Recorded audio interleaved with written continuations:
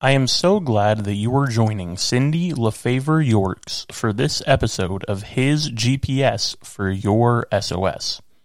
We pray these encouraging words will enrich and bless your day.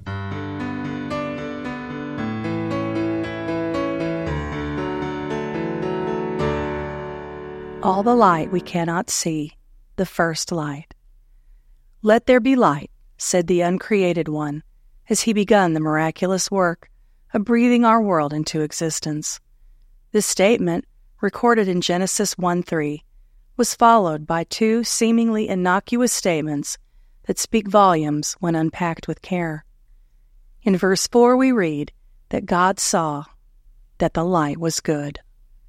A world without any light at all cannot be seen even a little bit. Anyone who has ever been in a cave knows that absolute darkness prevails whenever light remains entirely absent. And whenever darkness dominates, it only takes a smidgen of light to eradicate it. But a spot of darkness, such as a dark corner or shadow, can never eliminate surrounding light. God did not rid the world of darkness altogether, but he did pronounce that the light was good. He then separated the light from the darkness, calling the light day and the darkness night, as we read in Genesis 5. As a result, time from that point forward and the history within its confines could be measured and recorded. It's interesting to note that there is no mention of God making darkness. In fact, Genesis 1:2 clearly states that the earth was without form or void, and darkness was over the face of the deep. So before God created the world, darkness wasn't even considered a mere void. It was instead the absence of absolutely everything, including nothingness. We can glean that an expanse of utter nothingness existed before God created anything. Of course, we can never fully wrap our moral brains around all the nuances of the miracles of creation.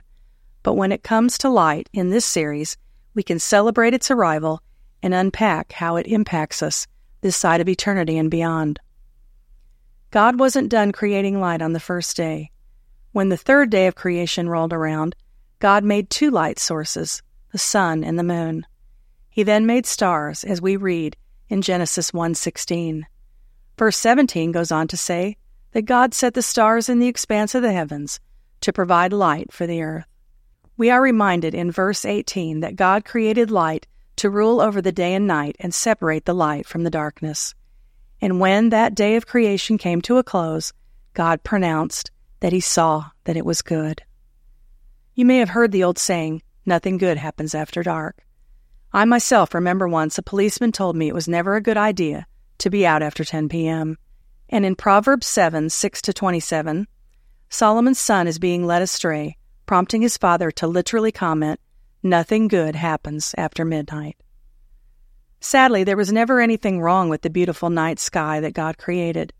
Unfortunately, it just became apparent to broken men and women on the planet that sinful deeds are far better concealed at night than they can be during the day. We see several instances in the Bible where evil deeds were committed in the anonymity of the night, where shadows more easily conceal evil and fewer people are awake to witness them. In Genesis 29, the story of Laban giving Jacob his daughter Leah instead of Rachel in marriage in a deceptive bait-and-switch is recorded. In Daniel 6:15, we read that the king reluctantly cast Daniel into the lion's den as the sun went down.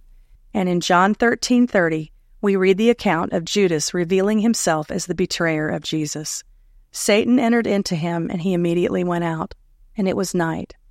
Later that evening, the illegal trial and death sentence was also levied. Yet in each of the instances, God managed to infuse light in the form of miraculous silver linings. Jacob grew to love Leah over time. God rescued Daniel from the lion's den, and Jesus Christ rose to conquer sin and death and redeem the lost. Just as darkness cannot exist in the presence of light, so can those who belong to it not align themselves with evil if they belong to God.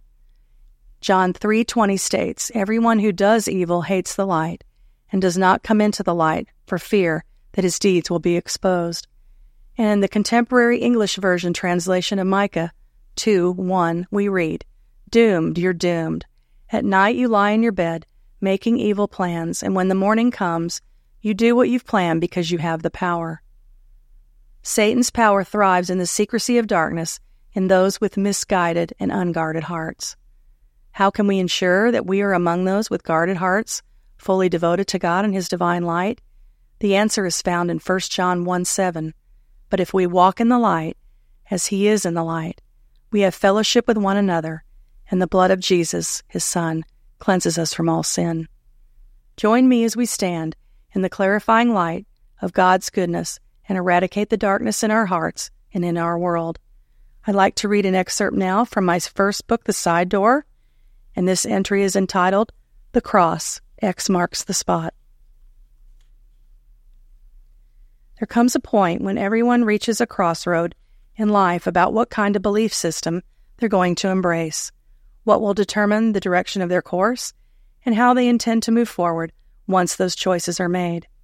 Even though everyone reaches this point, not everyone recognizes they are there, so they may not have a clue about how to proceed once they reach this crossroad.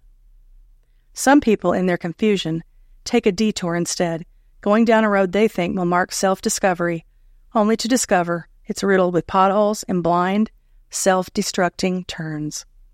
It may not seem like it when we stand at that dark fork in the road, but each choice we make has the potential for hidden consequences. While in college, I vacationed in Mexico with some friends.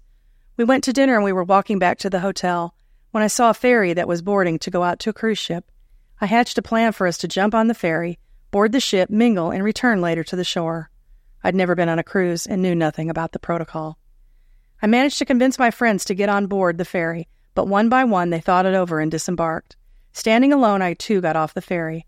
The next morning, I looked out the window and saw that the ship had a hammer and a sickle featured on the side. It was a Russian cruise ship, featuring the symbol that concealed by the darkness their communist beliefs. Though the idea of being afraid seems a little silly now, I remember thinking back then not to ever consider jumping into something before I had carefully weighed all the aspects. When we are presented with the good news of Jesus Christ, we stand at that crossroad with the potential for elimination. We can choose to follow Jesus or walk away from Him. God didn't create robots pre-programmed to obey Him. He's looking for authentic followers that want to walk in the light. The Lord invites everyone to His table, but not all invitees will be seated for the banquet. In Matthew 22, 8-14, we read of the invited guests who tried to come to the wedding feast improperly clothed, and as a result, were cast out from the festivities. For many are called, but few are chosen, sums up the two-way street of salvation, as recorded in verse 14. God does the inviting, but man must RSVP before the Holy Spirit dwells. We must deliberately choose Christ. Have you RSVP'd to Jesus' calling? Or are you carting around the invite as if you have all the time in the world to reply? Have you accepted and expressed gratitude for being included? Anyone still holding onto the card is at the crossroad. Time is too precious to waste. And the keys to kingdom living are: say yes to Jesus and turn the corner on your life journey today. And the doorpost is, behold, I stand at the door and knock. If anyone hears my voice and opens the door, I will come into him and eat with him, and he with me. Revelation 3:20. Thank you for joining us today for this episode of His GPS for your SOS. Cindy also posts encouragement daily on Instagram. Her blogs can be found on her website, cindyyorks.com. Her entire Door Devotion trilogy is now available on Amazon.